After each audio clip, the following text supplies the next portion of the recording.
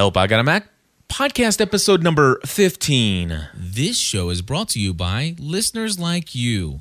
Want to help support this show? Visit gspn.tv/donate today.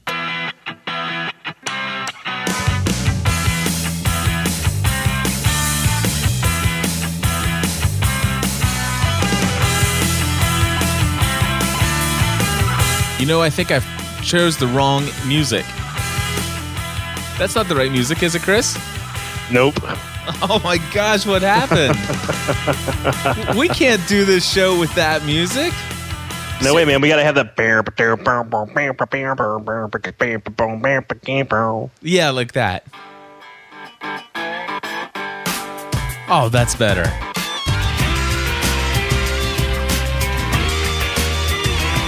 Now it feels like home. We'll fix all that in post. Yeah, right. In your dreams. Hey, everybody, welcome back to Help, I Got a Mac. My name is Cliff Ravenscraft. And I'm Tom Brady. Chris Biding. Tom Brady? Who's that? Oh, gosh. You don't watch the Super Bowl, do you? That football game's on tonight, isn't it? Yeah. That football game, just the biggest television event of the year every year. Oh, whatever. But that's okay. We had the biggest television event of the year this past Thursday evening. Nice segue. Yeah, you like that? So, anyway, hey, welcome back to the episode here where Chris has been taken away from his Super Bowl festivities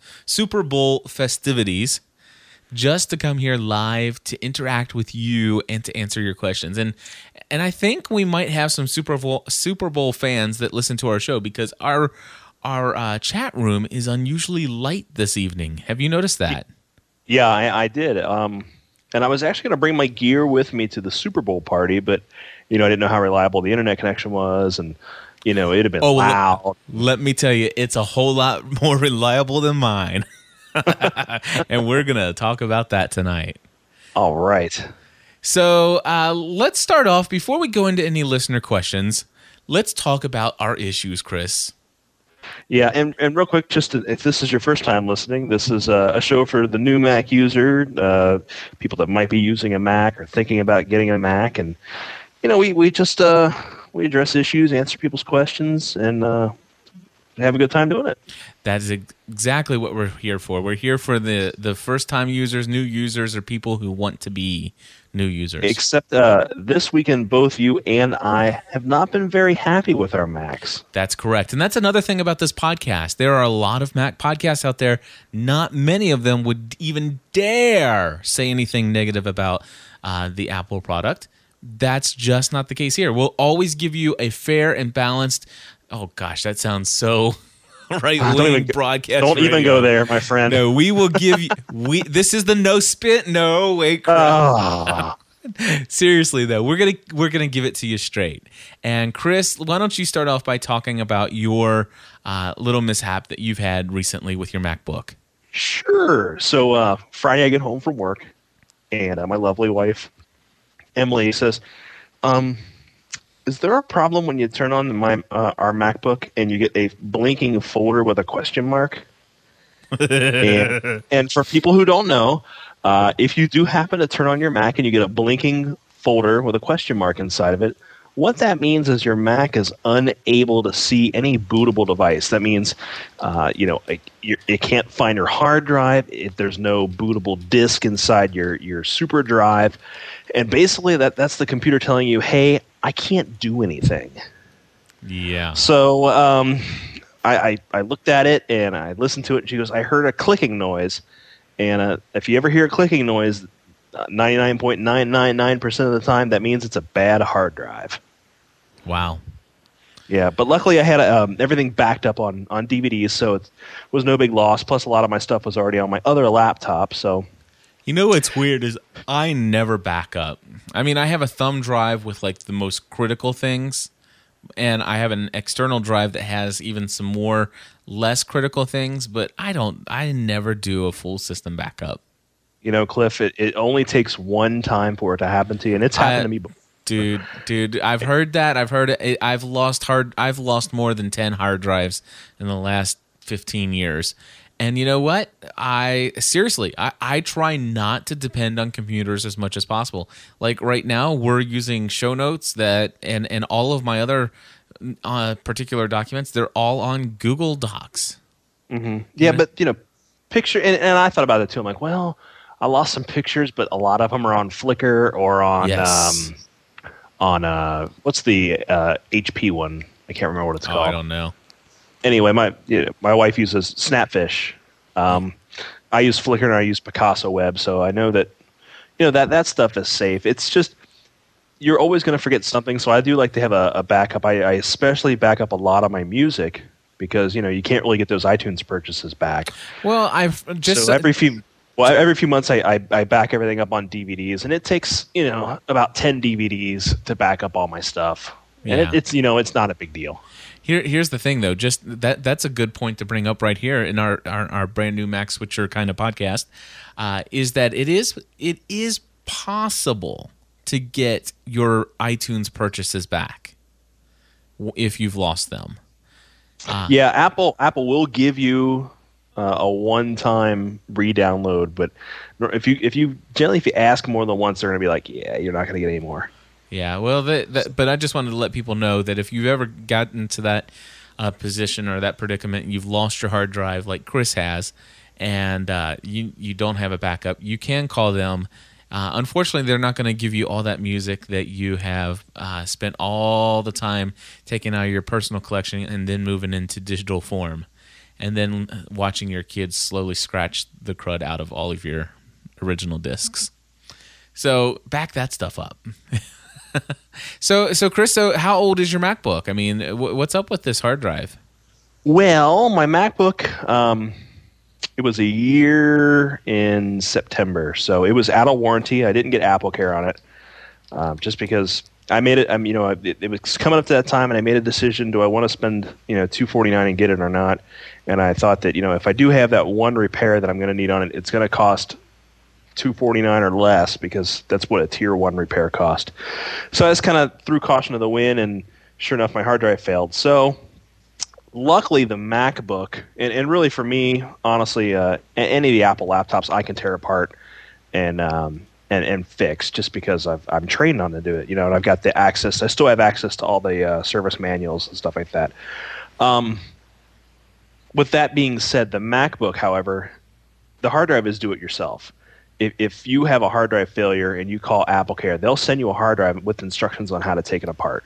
And all you do is remove 3 screws. You take the battery out and remove 3 screws, just like you would if you were to put more RAM in it, and you just pull the hard drive out. So pulled the hard drive out. I went to my local Micro Center, and I could have probably ordered it online and got it for cheaper, but I wanted to get it up and running as soon as possible. So I got a 250 gig laptop hard drive. I didn't even know they were that big, but 250 gig laptop hard drive for $149. Oh, wow, that's not bad at all.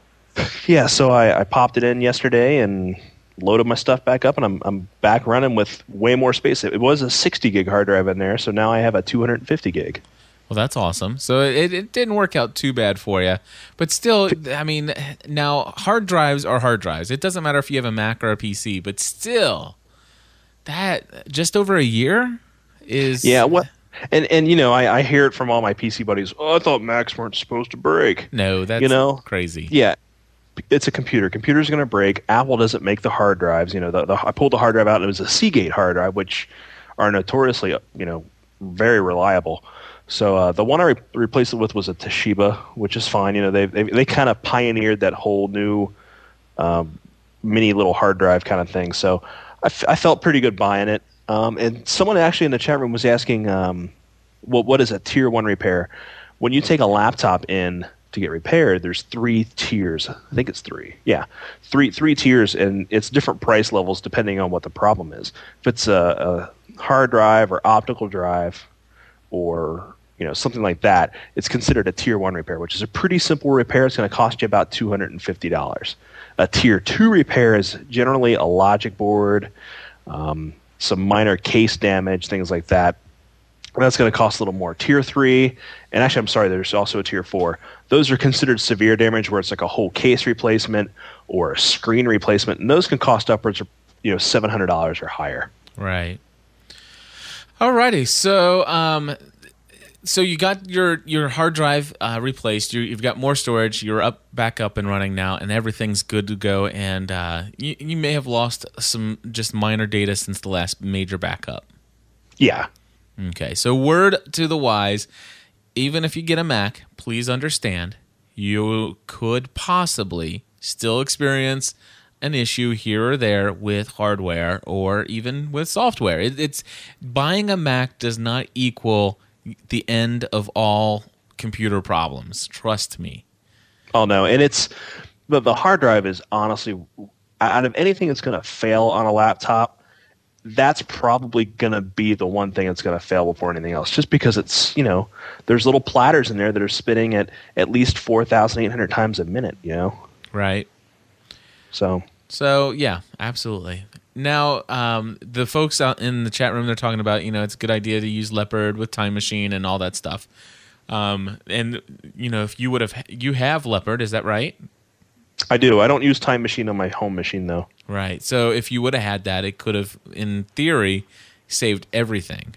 Oh, yeah. And the thing is, though, an external hard drive is great. Time Machine is great. Still, for your super, super critical, I cannot live without it kind of things, it's good to put another backup on a physical media, like a cheap physical media like DVD or CD, and either keep it in your house, or keep a copy at work or at your parents' house in case you have a fire or something. Like I keep an older copy of my music, since I do it every few months, at work, and all my photos and stuff are online. So online storage is a really great solution too. It's just there's a lot of data to move over initially when you do it. Right. So let me ask you this. Let's just say you had a backup on Time Machine? Time Machine. Yeah. And it has that time capsule and all that other stuff that you could possibly be using. But it's prior you had a 60 gig hard drive. Does it matter when you put in 100 or 250 gig hard drive that the original stuff? I mean, that doesn't make any difference at all, right? Not that I'm aware of. I don't think it'd make much of a difference.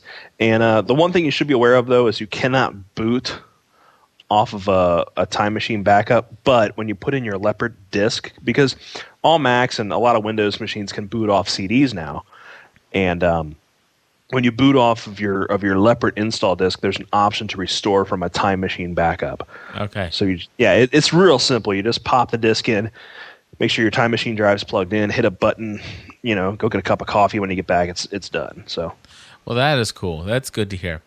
And so, yeah, very cool. So let me explain to folks my dilemma recently. And I'm not quite sure if it's really my MacBook. I don't know what's going on, but I will tell you, technology has not been my friend this week. I mean, at all. I've been experiencing some situations with my old Linksys wireless B router, such that, just probably about 1 to 5 times a day, I would just all of a sudden here in the studio, which is hardwired Ethernet to the wireless B router, and then Stephanie's laptop and my MacBook. Occasionally, intermittently, we would lose internet connectivity.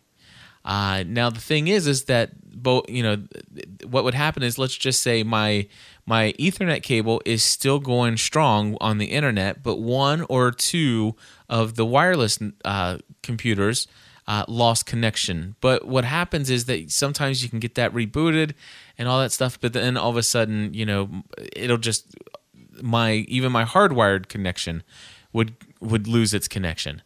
And so just had some major issues, and sometimes the only way to really solve the issue was to unplug the power from the Linksys router, to cycle off the power on the DSL router, and then turn the DSL router back on, let it get its connection, and then plug the wireless router in so that it can set up the IP config and everything like that, and then connect everything back, and boom, everything is working perfect again.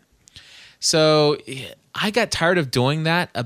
It got to the point where I was literally doing that about once every hour and a half. And so I finally says, okay, I'm going and gonna get a new router, new wireless router. So I went to Staples and I bought the brand new Linksys Wireless N router. So it does BG and N, and I bring it home. I plug it in immediately. My desktop computer works beautifully, no problem at all. In fact, since I've had the wireless router, my Ethernet connection to the internet on my computer in the studio has never lost its signal once. I don't think. I'm not sure if maybe there might have been one time that it did. You know what? I take that back. There was one point in time I had to reset the DSL router. And so okay, I know that there's some occasional intermittent issues with the DSL router. But however, for the most part, ever since I've had this wireless N router, no issue whatsoever. Immediately upon getting the DSL or the new N router, my wife's what did I get her? She's got like a compact or whatever new system. It works beautifully, connects right up. Now, for the first 2.5 days, did not disconnect at all whatsoever. However, the very minute I plugged in that wireless router and tried to get my MacBook to connect to it, I just couldn't do it. I tried, I rebooted, and finally it would connect, and then it would lose it within an hour. Sometimes it would lose it within 5 minutes. And then I would turn the machine off and connect again, and boom, it's working, and then it's not. Meanwhile, my system here in the studio is working. Stephanie's laptop upstairs is still working. Mine keeps losing its connection over and over and over again. So her laptop is fine? Her laptop is fine. However, I'm sitting there thinking, and I'm sitting there thinking, okay, this is a good thing. I'm glad that it's just my MacBook because then I've isolated the problem to my MacBook. Mm-hmm. However, just before I was getting ready to record a podcast Answer Man the other night, Stephanie sent one of the kids downstairs and says, Mom's laptop isn't connecting to the internet anymore. Now, that's happened 3 times in the last 4 days, where it used to happen 9 to 10 times a day. What brand of wireless router is it? It's Linksys. So, I mean, they're pretty good. Yeah, I would go. You know what? I would go on their website and make sure there's not a firmware update. Looked at it. Yeah, I updated the firmware on the wireless B router before I did this, and then as soon as I got this one out in the box, I made sure it had the most recent. It was shipped with it. And yes, I've went in and I've looked. I've been set the what. Okay, one of the thing is that they're saying what is the DHCP life set to? And that's something I don't understand. And so let me pull up here real quick. I'm going to 192.168.1.1, which is your standard IP address to get into your router. And just in case people don't know what the heck DHCP is, it's Dynamic Host Configuration Protocol.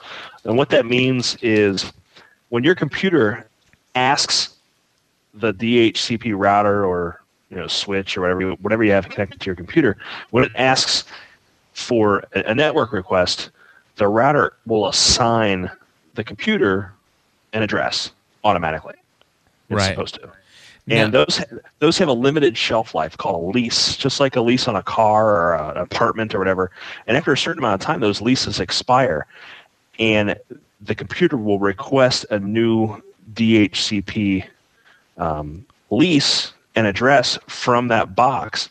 And if there's something messed up with the box or messed up with the lease where it can't get that, then your computer can't get on the network. Yeah, and here's the deal. I've gotten an error, and I've been chronicling this entire... Now, I will tell you, Kilo Delta, he's in the chat room right now. He's recently put a lot of information. He just did it this evening, and I looked at it, and he's even gone so far as doing a screen capture kind of tutorial on what he's talking about. He's really gone into some detail. But at this point, I happen to believe that there is definitely some kind of issue with the DHP server because one of the things that I'm getting, if I go to gspn.tv/forum and I go to the Help I Got a Mac section, I scroll down and I look at losing my wireless connectivity, And I'm going to find this screen capture that I took with my MacBook the other day. There it comes. And then I'm scrolling down. And there it is. IP configuration. It says 192.168.1.100 is in use by, and it gives a MAC address. So it says that's already in use by somebody else. So I'm getting this. I would assume that what's happening here is that my wireless router is giving away an IP address that it's already given somebody else. Is that right? Could be. It's definitely not supposed to do that. That's yeah. I know, but the thing, and of course, with my wireless B router, I would even get on my XP machine. It would say IP configuration error, and so or something, but basically saying the same thing. It would say, listen, there's a problem here. You've got two systems, that are trying to access and have the same address. Right. And of course, so basically what you have is the information's crashing into each other and causing each other to kind of boot each other out of the system and bringing down the network. So now, do you have two routers plugged into your system? Well, the DSL is a router in of itself. I guess you call it a modem. DSL is a modem.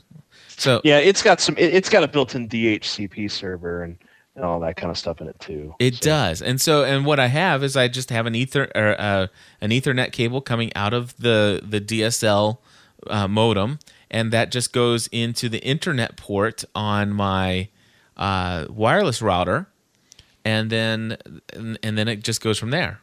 Mm-hmm. Yeah, you should be fine then. I should be, but I'm not. That's what I'm telling you. Yeah, and yeah, at this time, I don't know, man. So, and the thing is it's my MacBook is definitely cares a whole lot more about this than my wife's computer. My wife's computer is upstairs behaving for the most part. Sure, I might have to. She's might be complaining about maybe once every other day now, and I'm almost willing to blame it on the MacBook. I'm almost willing to blame that the MacBook's trying to get a new address, and it's getting the address that has been assigned to Stephanie's laptop upstairs. Yeah, you could hard code everything. Well, that's what I think that's what I need to figure out how to do. Right now, the setup says automatic configuration DHCP, and I guess what I need to do, should I choose static IP? But I thought that was. Is that what it chooses to connect everybody to me, or is that what I use if I have a quote-unquote static IP? Yeah, you would choose static IP, and then you would give everybody, you'd say, okay, 192.168.1. Whatever, 0. Is, 0.3 is going to be my PC, 0.4 is going to be my MacBook, 0.5 is going to be Stephanie's. All right. So I need to change that, but then there's a thing down here. It says DHCP server enabled or disabled. I would think that I would hit disabled, right? At that point, you would, yeah. Okay. All right. So I'm going to still have to play around with it. The other thing, this has just been a huge pain in the butt. Now, let me explain to you another thing, okay?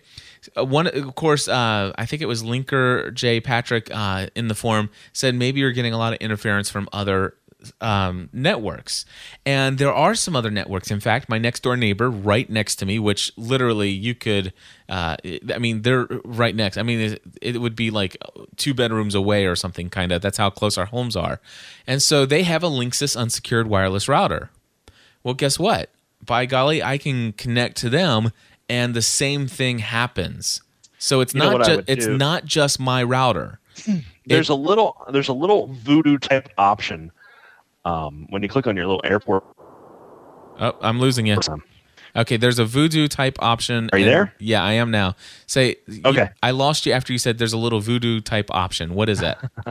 Under your airport, if you click on it, it says use interface robustness. Yes. What is that? If you're getting interference from other networks and things like that, if you click on that, a lot of times it'll help kind of fix that.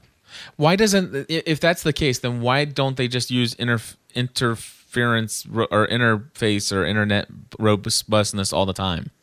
I have no idea. Does that make any sense? It doesn't make any sense at all. Okay. Now the thing is that I was hoping. I remember that 10.1.3 or 4 or something. Didn't one of them? Didn't one of these have an issue with wireless and with like an update that happened, and then you had to go back and upgrade again, and it got rid of it. It was the. Yeah, I'm trying to remember. Yeah, I think so. It was the version of the software right before I got my MacBook. And so I was hoping that it was just an issue with them and that there's some kind of problem there. But needless to say, I'm having major issues with my MacBook, and it seems to be mostly geared towards my MacBook. And that's just frustrating because, I mean, my iPhones are getting it. But then again, there are times when all of a sudden my Linksys doesn't even put out its ID, and therefore I'm not getting the broadcast signal to even try to connect on my MacBook, and I'm not getting it on my iPhone either. So then I'm back to my Linksys. Maybe it's not my MacBook. That's why I use an Apple branded airport.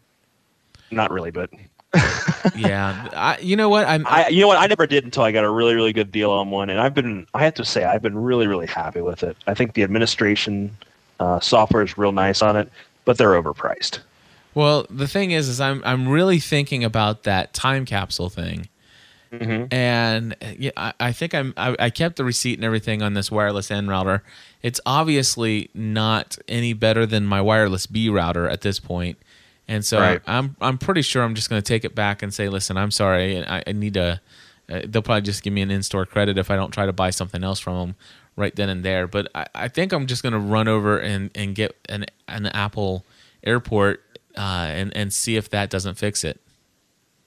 Well, yeah. If it was me, if I was going to buy one of the big ones now, I would say, get the time capsule. I've got the Airport Express, which is good. It's a G network, but I didn't really need anything. I don't have any. I take that back. I have one laptop that is N, but it would make a big difference. Well, if I go over there, they have, what is it, the 500 gig for, what is it, $299? Mm-hmm.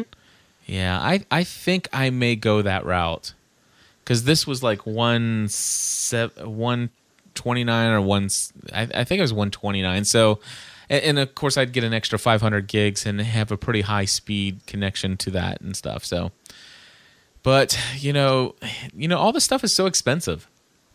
Anyway. Oh yeah. So if for anything, why did we spend that much time on Help I Got a Mac talking about this? Because I think it's important because I just wanted to share if we have nothing else in the show, which we do have other things in the show, but if we have nothing else in the show, I just want to show a real, honest, open picture to people who are new Mac users or somebody considering a Mac that we have problems too with our MacBooks or with our iMacs, with our whatever Mac products. They have issues also. Yep. So. And you know what? To be honest with you, I think it's an important message to get out because obviously you'll never hear that on an Apple commercial, and unfortunately, I don't think you hear it a lot on other Mac-centered podcasts. They tend to share the good and stuff like that. So all the time, and not that they're withholding information, but I just feel it's important. If nothing else, we've just spent the first 20 minutes or about 20 minutes of our show talking about our frustrations with our Mac. Right. So with that, let's go to something a little bit more positive. Other people's complaints. No, I'm joking. Yes, let's go to other people's questions anyway. We have a call from Troy Price, and here's what he has to say. Hey guys, it's Troy from Kentucky, and I'm glad that there's a podcast like this where I can ask a Mac question and not feel silly. We've got a Mac recently, and Safari shows a web page bigger than our screen, and so we have to scroll over to the right to bid on eBay and things like that. Is there a way to set so that the internet page is the size of the window that we have open in Safari? Thanks. I'll be listening for my answer. Bye. You ever heard of anything like that happening before, Chris? Yeah, Safari has a default size, and there actually is a really, really easy way to do it. Safari, if you click on the mysterious green maximize button, it'll generally open up a Safari window as big as the window needs to be.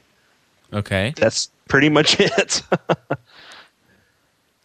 Now, if it's opening pages that are obviously wider than his display, then that's going to be one issue. But if it's just that Safari, if he's got a widescreen iMac and Safari's opening too narrow, he can either click the green button and it's going to adjust the size to fit the window, or he can take the little drag down tool, and whenever he closes that Safari window, it's going to save it at that width. Okay. It sounds to me, though, it's more along the lines of he's having to scroll over to the right and scroll over to the left to see all the data on the screen. And, right. And I mean, I've got a MacBook, which is a pretty small screen. I mean, is there anything smaller than my MacBook screen? No. Well, the 12-inch, but that's an older computer, and it was 1024 by 768, which most websites are optimized kind of for that level. What I think it is, though, is that his Safari window is just not opened wide enough. Okay. It's the only thing I can think of. So maybe the Safari window isn't taking up enough real estate on the screen. Exactly. And if it had one of those fancy buttons called Maximize like the Windows would, it could take up the entire screen. You wouldn't have to worry about anything. Right. Well, they do have a maximize button, but it opens up the window wide enough for the page to be. You know what I mean? Right. I gotcha.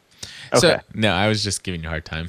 I know you were. So, but and then of course, Troy, if none of this works, I can assure you that Firefox allows it to open just nice and wonderful. Yeah, absolutely. So check out Firefox. I don't know if you're a fan or if you have anything against Firefox, but I personally, ever since day one, I tried 35 minutes with Safari and decided, and then I went straight to Firefox and have not used anything since.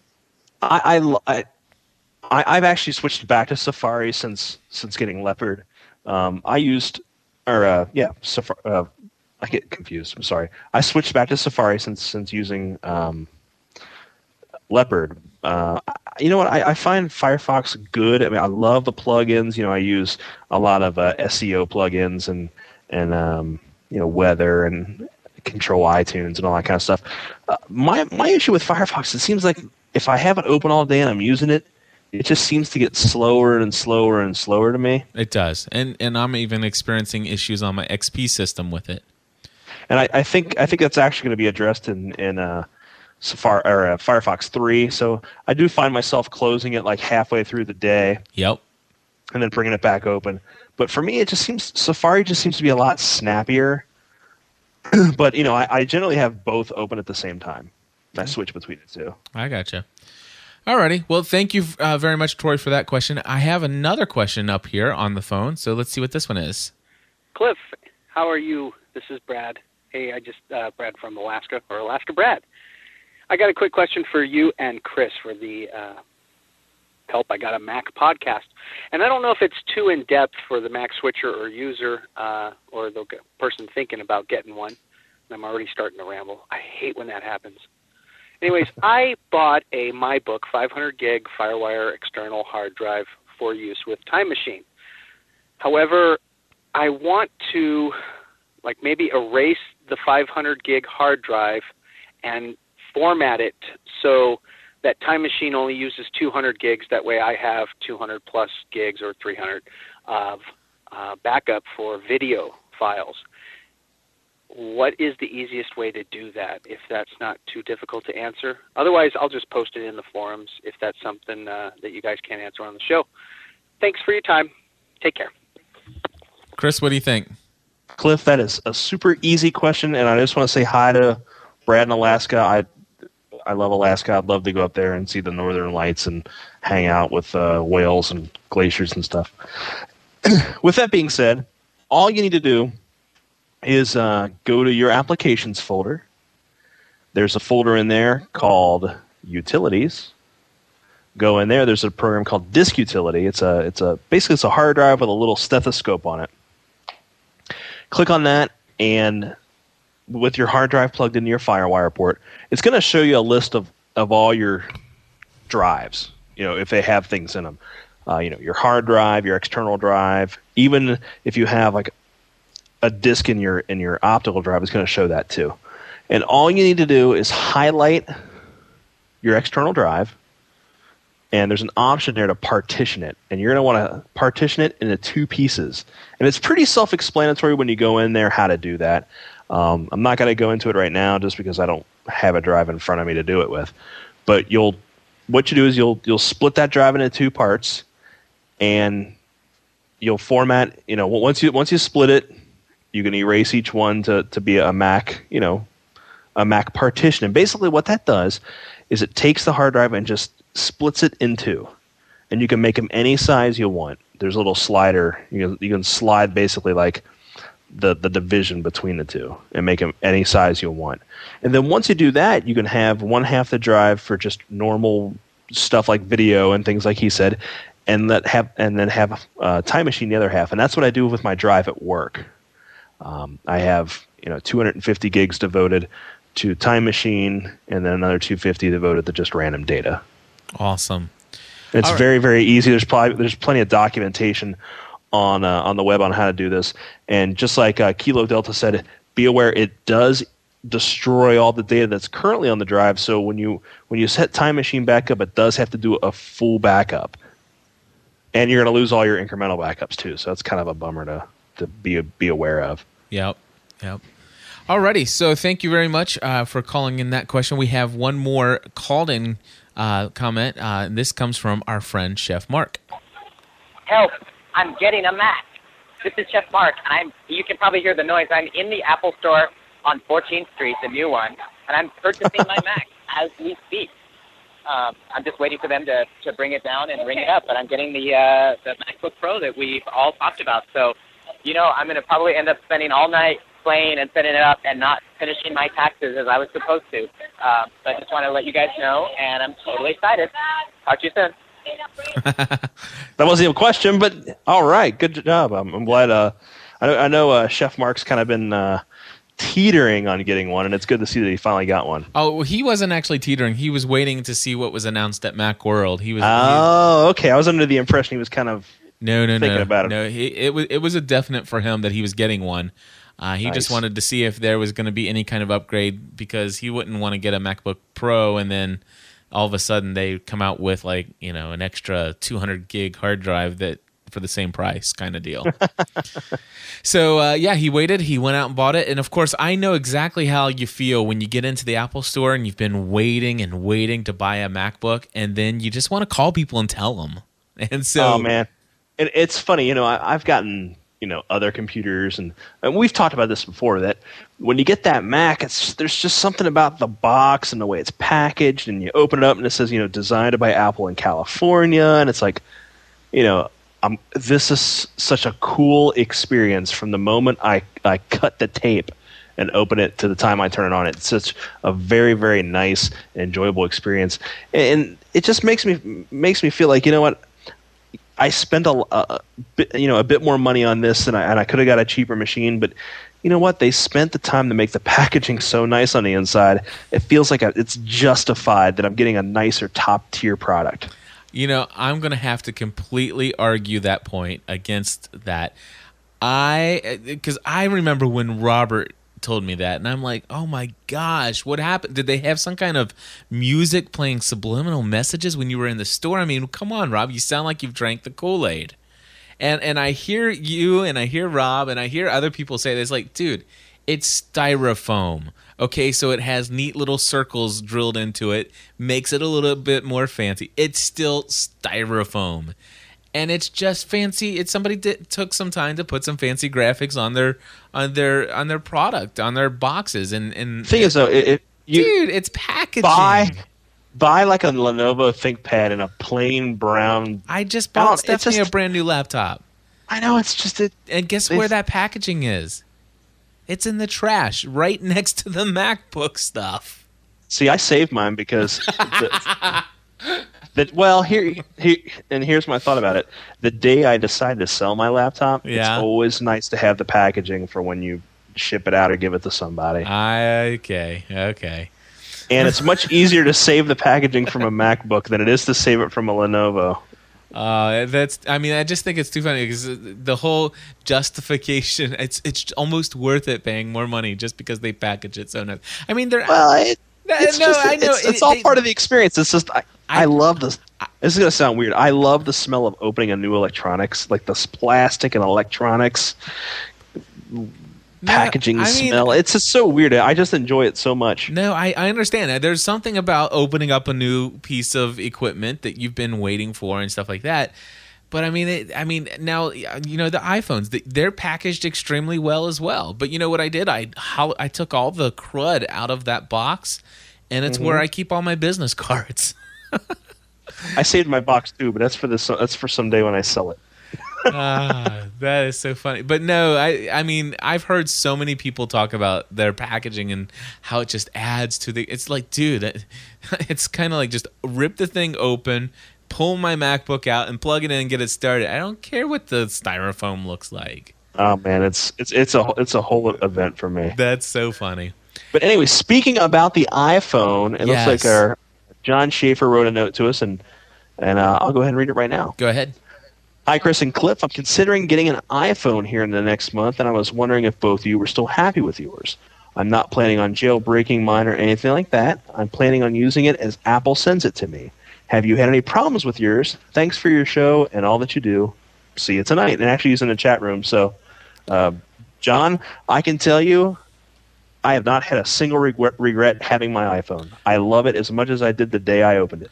And I will equal that. I have not had a single regret of owning my iPhone. I love it, love it, love it. And if it were to break, I'd have to go out and replace it somehow. If I had to go and work, a third shift job for 3 weeks to earn enough money to buy a new one, I would.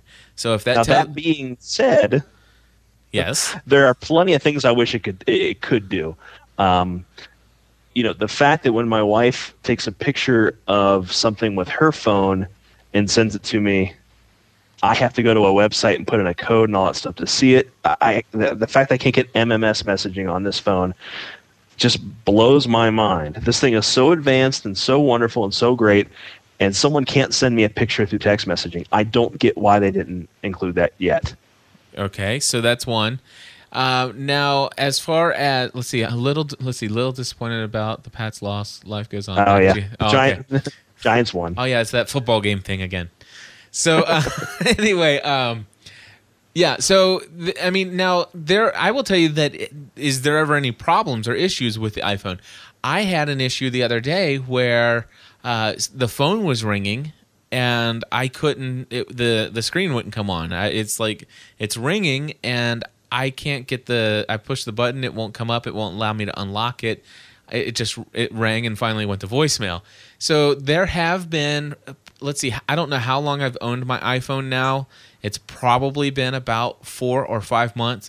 I've literally had to restart or reboot my iPhone probably 3 or 4 times in this period of time. Yeah, I've had a couple little issues with the 1.1.3 update.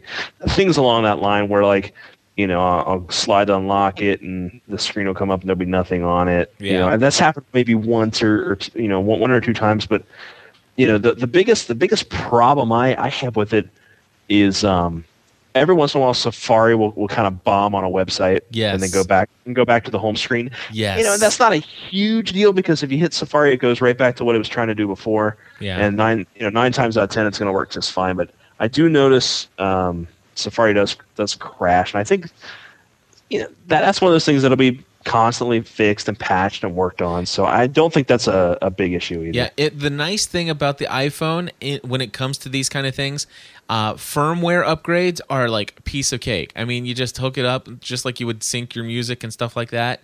And by golly, it'll ask, hey, there's a new version. Do you want to download and install it? Heck yeah, I do.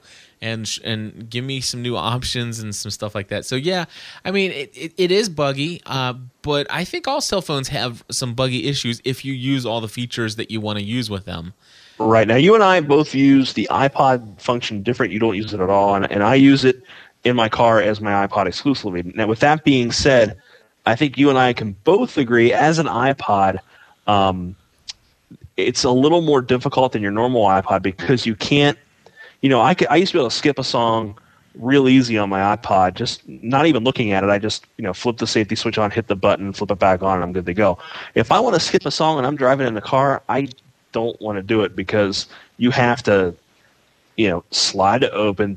You have to actually look at the controls on your screen. There's not an easy way to skip a song, and for that reason, it's not as good as your classic iPod in a car or in a situation where you can't take your eyes off of what you're doing. Right. And I will second that, and I will just say that the iPhone is the best phone I've ever used. It rivals the best of the PDAs I've ever used, and it is the worst iPod I've ever used. Mm-hmm. Now that being said, iPod, it's fantastic. Yes, you're right. It's the best video iPod. But as far as iPod functionalities, there's a bunch of things that are missing in it. But the thing is, I mean, it still works. It's functional. It does what it's supposed to do. I will tell you this, though. I do have the 4 gig. I hate only having 4 gigs. Yeah, I have a little bit of buyer's remorse on having the 4 gig. Limited edition, as I call it. But, I mean, I've got 600 songs on it, which is fine. And I've set up playlists on my iTunes that after a song's been on there for a while, it'll kick it out and give me a fresh one. And John was asking if how good does it work on the car if you get that little cellular noise, because GSMs are notoriously noisy, especially if you have like a microphone or speakers or something. You hear that little sound. Yeah. And I can tell you, I did kind of mod my audio input jack in my car. I took an X-Acto knife and kind of shaved around it so it would fit in the headphone slot, because the iPhone headphone jack is recessed. And it does, I think I stripped some of the shielding away, so I do hear a little bit of that interference. But I think if you got an adapter that's specifically made for the iPhone, I think it's going to be a little bit better in that. And I will argue against that and say, no, it's not. It's not? Okay. I have the Belkin $10 adapter that's super long and everything, and no, you still are going to get that annoying sound. The only thing I can tell you is to turn the output volume almost up, like 3/4 of the way up, and that way you don't have to turn the actual volume on your radio in the car up as much. And so therefore, when it does go out to check the data for email and stuff like that, or a text message is getting ready to be delivered, the sound is almost covered up by the music or whatever you're listening to through the iPod. Yeah. But if you turn the volume, like let's just say if you turn it up, the volume on the iPod up 1/4 of the way, well, obviously when you listen to it through your stereo, you have to turn the radio volume up much higher, and therefore that interference comes in really loud. Right. And what I've also done is, I notice if I put my hand kind of around the headphone jack, because I sit it in my cup holder next to me, so I can actually reach down and just kind of put my hand on it. The sound goes away, so I kind of shield it a little bit. I've read stories, some anecdotal stories of people wrapping that headphone jack on like aluminum foil, which is totally janky, but I guess it'll work. So to kind of block the interference from the headphone jack. Alrighty. Well, I'll tell you what, let's leave everything else that we have on our show notes for the next show, Chris, which I want to talk about for just a moment. You and I had a brief email conversation, and folks that are listening to this, I think by now know that I'm doing this full time. And one of the things that I've been doing is literally working around the clock, it's literally 7 days a week. And I've been deciding, that I'm trying to work on a schedule, trying to get things ironed out so that I can get into a routine with this new career. And one of the things that I've decided I'm going to have to do, and I don't want to do it. There's something within me that fights this, but I'm literally going to need to take an entire day off and say, this is family day. This is a day that I will not work on clients' work. I will not work trying to gain clients. The only thing I would ever do technology or podcast relating would be things that just are enjoyable for family recreation, kind of like with my daughter doing the Hannah Montana fan podcast kind of stuff, but no work, nothing and so obviously this is one of those shows. Help I Got a Mac is one of the shows that I literally do as a means of furthering on the business that we do here. And so I've been thinking, what day would be the day that I'd like to take off and make family day? And I'm thinking Sunday would be the best day out of all the days. And so I asked you if you would be okay with us moving to a new day. Yeah, that's completely fine with me. There's a lot of things that happen on Sundays where I wouldn't mind, being off. Tonight, for example, would have been a perfect time, to not do the show. But, I love doing this show. And so that's why I made the decision to come home. Because I know I could have said to you, hey, let's postpone the show. And it would have been fine. But yeah, I don't want to do that. And don't ever feel like you can't. Because trust me, it's one show here and there is not going to negatively affect anything. And our listeners are so cool. So if you ever need to, just let me know. Right.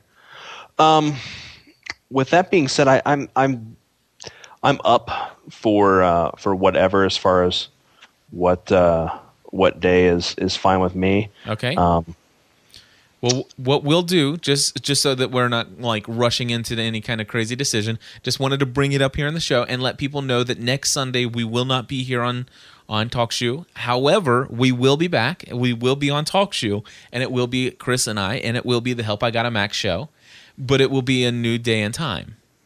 Right. And we invite you to follow us on Twitter. You can follow me at twitter.com/GSPN, and you can follow Chris at... hold on one second. I had to relaunch my client.